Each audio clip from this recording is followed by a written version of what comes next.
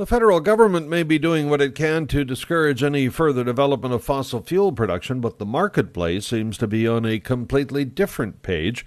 The provincial government has just completed the third of 6 auctions for drilling rights in Saskatchewan, and it generated $16 million this time round. That brings the total for the midpoint of this fiscal year to more than $37 million. Now that's roughly double the $19 million the Finance Department expected when it tabled this year's budget, and it's considerably higher than last August's sale, where bids valued at $6 million were offered by industry players.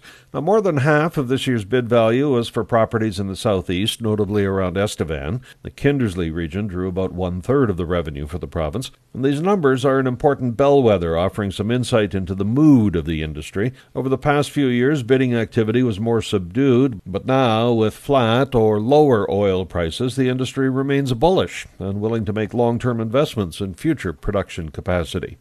I'm Paul Martin.